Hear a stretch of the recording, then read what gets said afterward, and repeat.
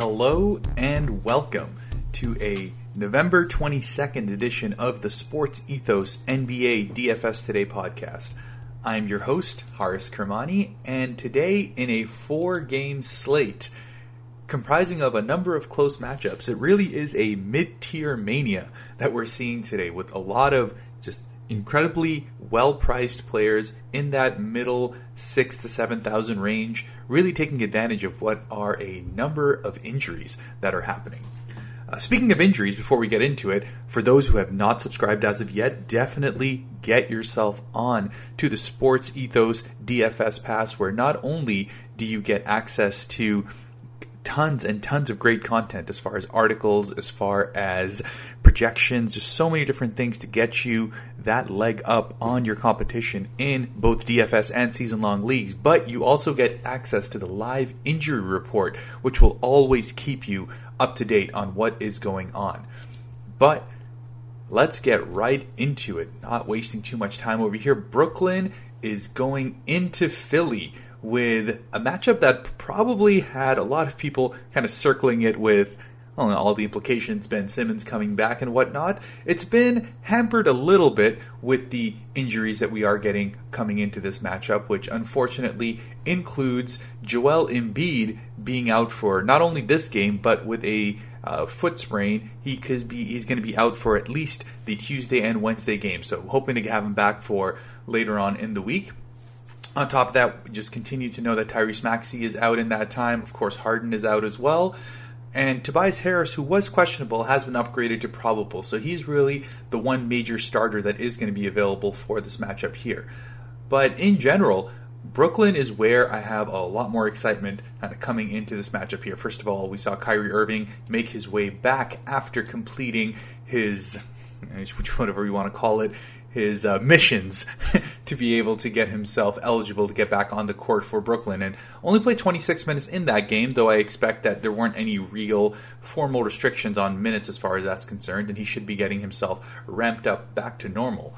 But speaking of back to normal, it's really Ben Simmons at 6,300 that's the most exciting play for me. We're seeing him get back to normal. Last 2 games now has put up 44.75 and 39 DK points respectively. His price getting a little bit of a bump as a result, but still at 6,300. And as a guy who has power forward / center eligibility while being a primary ball handler, again, not a combination you often get, definitely gives you a lot of versatility as far as lineups are concerned, and he is one of my favorite plays of the night here. So 6,300, Ben Simmons definitely in play throughout. As far as top tier guys are concerned, look, Kevin Durant and Kyrie Irving, both of those guys are definitely in a position where you could potentially get them doing relatively well for their value, but honestly the upside is just not there given what we'll be speaking about as we go later on into the slate with more of these mid-tier guys that really have the opportunity to be able to do 6 to 7x on their value, much like Ben Simmons tonight again, if he can drop another 40, where he's in a pretty decent position to be able to do so. Obviously, lots and lots of narrative coming into this matchup. He's definitely going to get booed out of his mind in Philly, so we're going to have to see how he responds to that. And while we don't have a lot of totals as far as games are concerned just as of yet, we do have the one for the Brooklyn-Philly game, which is 217.5 with the Brooklyn Nets favored to win by 7. So not a complete and utter blowout, so you're hoping that your regular players will be able to get their minutes, but that's, of course, an area to monitor. Going with all those injuries that we spoke about as far as Philly is concerned, that does leave quite a few value plays to be able to jump in on as far as Philly's concerned. First and foremost, Shake Milton is the one that jumps out, 5,300, so he has gotten a pretty significant price bump from the 3,100, just absolute chalk bargain value he was for the last 2 games. But still dropped 28 and 36 DK points respectively in that, has been shooting absolutely lights out, and of course his minutes are absolutely secure, getting 31 and 38 minutes in the last 2 games respectively, and you can expect that he's going to stay somewhere around that in this time while the team continues to get themselves back into some sort of healthy shape. The real question, though, is going to be what the front court is going to be looking like. So with Joel Embiid out, we're going to have to see whether they decide to go more with Montrezl Harrell or with Paul Reed. Now, we have seen in the past Paul Reed getting starters minutes and just being absolutely awesome in that time. And I actually like him from a per minute production perspective and from his salary perspective, being $800 less than Montrezl Harrell, a little bit more between the two. But again, I'll be keeping a strong eye out in terms of who they decide to start in that time. Harrell's always been kind of a stronger energy guy to be able to come ahead and come out from the bench there. So I expect that they will go ahead and choose to start Paul Reed, but let's keep an eye out and see how that ends up working out. Moving on to the next game, which is the Sacramento and Memphis one, which is, as far as spread concerned, the closest game on the slate. Memphis is the underdogs by just 1.5 points. We don't have a total as of yet, but I do expect this to be a pretty fast-paced game. And again, more injuries as far as Memphis is concerned. That continues to make their entire rotation interesting. We know Ja Morant, even though he is listed as week to week, they keep putting him up as questionable, but he is actually listed as doubtful and highly unlikely that he actually plays. And we also know that Desmond Bane, who is going to be out for 2 or 3 weeks. So that has opened up the floor for not only Tyus Jones, but also John Conchar. Both of those guys who have come in as primary ball handlers for the Memphis Grizzlies in this time. In the case of John Conchar, he's up to 6,200, a shooting guard small forward eligibility. Got 33 minutes in the last game and has dropped 40 and 42 DK points in his last 2 games respectively. So again, another excellent mid-tier option alongside Tyus Jones, who at 5,900 is absolutely locked in as the starting point guard. Now, that being said, Tyus Jones is always more of a facilitator. He doesn't usually look for his own shot. We saw him only get up 10 field goal attempts in the last game, but he's going to be able to rack up his dimes total. So it's a pretty solid point at 5,900 to be able to get him in a spot where he'll likely be able to get you 5x, but not necessarily the kind of guy who's going to be able to jump in for 6, 7x on a regular basis. And if you're really feeling a little frisky, I might actually be more inclined to jump in on Jaren Jackson, who is likely still on at least a soft minutes limit. Has played 25 minutes in his last 2 games, but of course his last game just absolutely exploded. Looked like he hadn't left or hadn't been injured in this entire time. Put up 52 DK points in just 25 minutes, and we know the kind of explosiveness he has, not only from a scoring perspective, the fact that he can stretch the floor, the fact that he can rack up blocks in a hurry. We know once everything gets kind of normal as far as his minutes and his rotation is concerned, he'll likely get himself up into the high 7,000s, low 8,000s on a regular basis as far as his price tag is concerned. So while 6,400 isn't an absolute lock, given the fact that we don't know if he's going to be playing a full quota of minutes, it's still one of those GPP jumps that I'm willing to take on a couple of lineups just to see how things actually work out, because I expect that with Dillon Brooks really just being the one primary shot taker on this team, put up 30 shots in the last game, and he is, I will say this again and again, he is one of the worst actual offensive basketball players in the NBA, but that doesn't really matter from a fantasy standpoint because he is going to take every shot that comes into his book. So 7,300 is definitely probably the high extent of where I'd be okay taking Dillon Brooks, just because I expect his usage to be absolutely crazy. So definitely something to keep in mind. But again, as you would have noticed up until now, I've kind of just avoided talking about big spending players, and it's why I'm kind of avoiding the Sacramento side of it as well.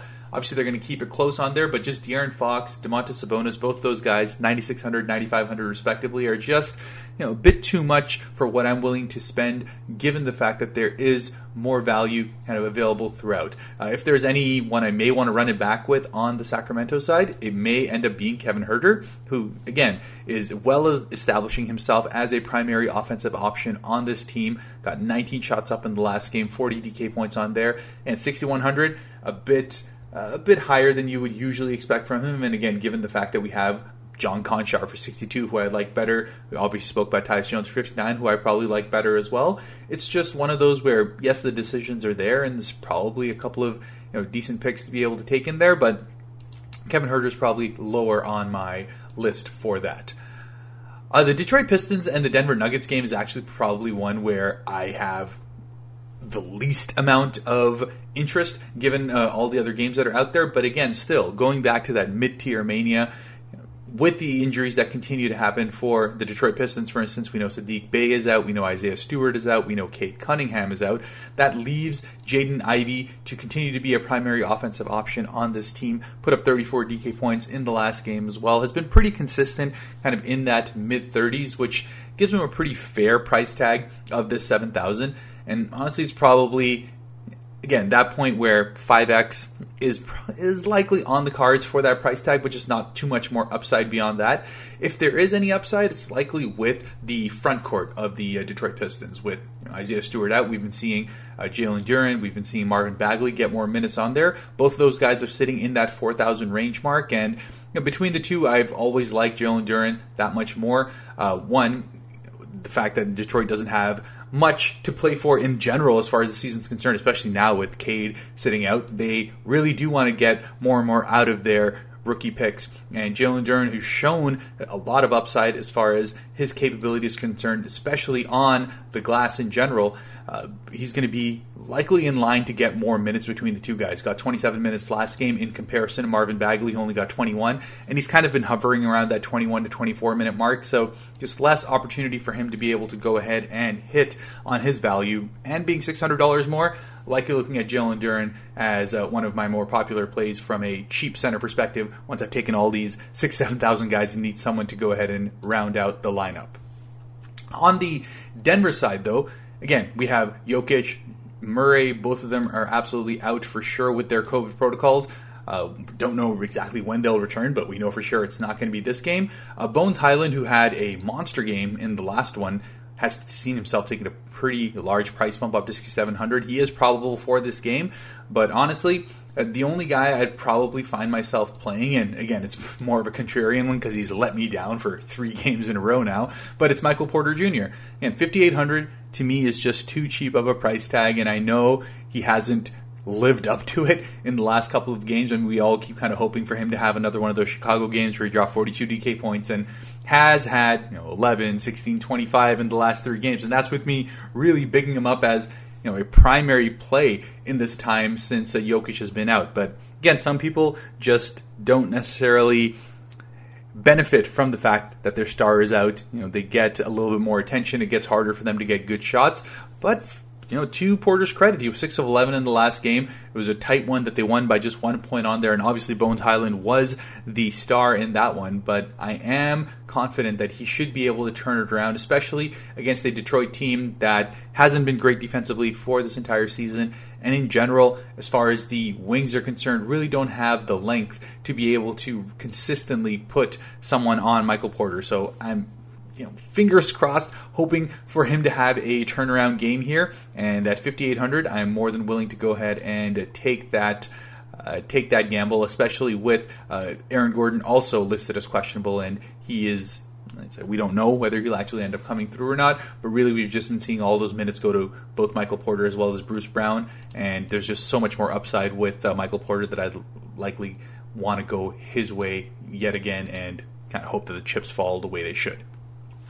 The final game of the night, and the one where there is that risk of a blowout, in my opinion, the Phoenix Suns, who are favored to win this game by 7.5, coming up against the Los Angeles Lakers. We do know that LeBron James is questionable for this game as well. He's missed 4 games up until now, and there's, I guess, kind of whispers that he'll hopefully be able to make his way back for this game, but I'm kind of hoping he doesn't, because Anthony Davis has been the one guy that I've actually enjoyed taking as far as a top-tier pick is concerned. And even on this slate at 10,500, assuming that LeBron James is out, he would be the one guy that I do have interest in as far as actually spending up and putting that kind of money out there, depending on what the rest of the lineup ends up looking like.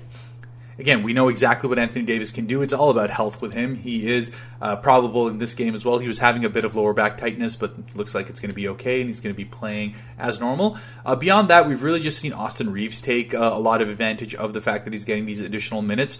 But again, it's about usage. And while he has been getting somewhere in that 30-ish mark for 4,600, which isn't a bad line to take, given the fact that his price tag and his small forward eligibility does give you that little bit of versatility, he'd probably be the second guy that I'd be looking at. But really, Anthony Davis is the primary one that I am really interested in as far as the Lakers are concerned, and the rest of it's really just going to be how much I want to run it back with the Phoenix side of things. Again, in a game where there is that concern of a blowout, I always am a little bit wary of spending up as far as really anyone's concerned. I said Anthony Davis is one just because you expect he'd need to be on the floor for this game to stay even somewhat competitive. But as far as the Phoenix side is concerned, there's actually more interest in some of these mid-tier guys that we're seeing. DeAndre Ayton has found himself back in form and found himself back in his regular minutes and rotation and all as well, putting up 48 and 36 DK points in his last 2 games. Has seen a little bit of a price bump for him, up to 6,800 now in comparison to his low 6,000s earlier in the season, where he was a little bit more of a lock to be able to go ahead and hit his value.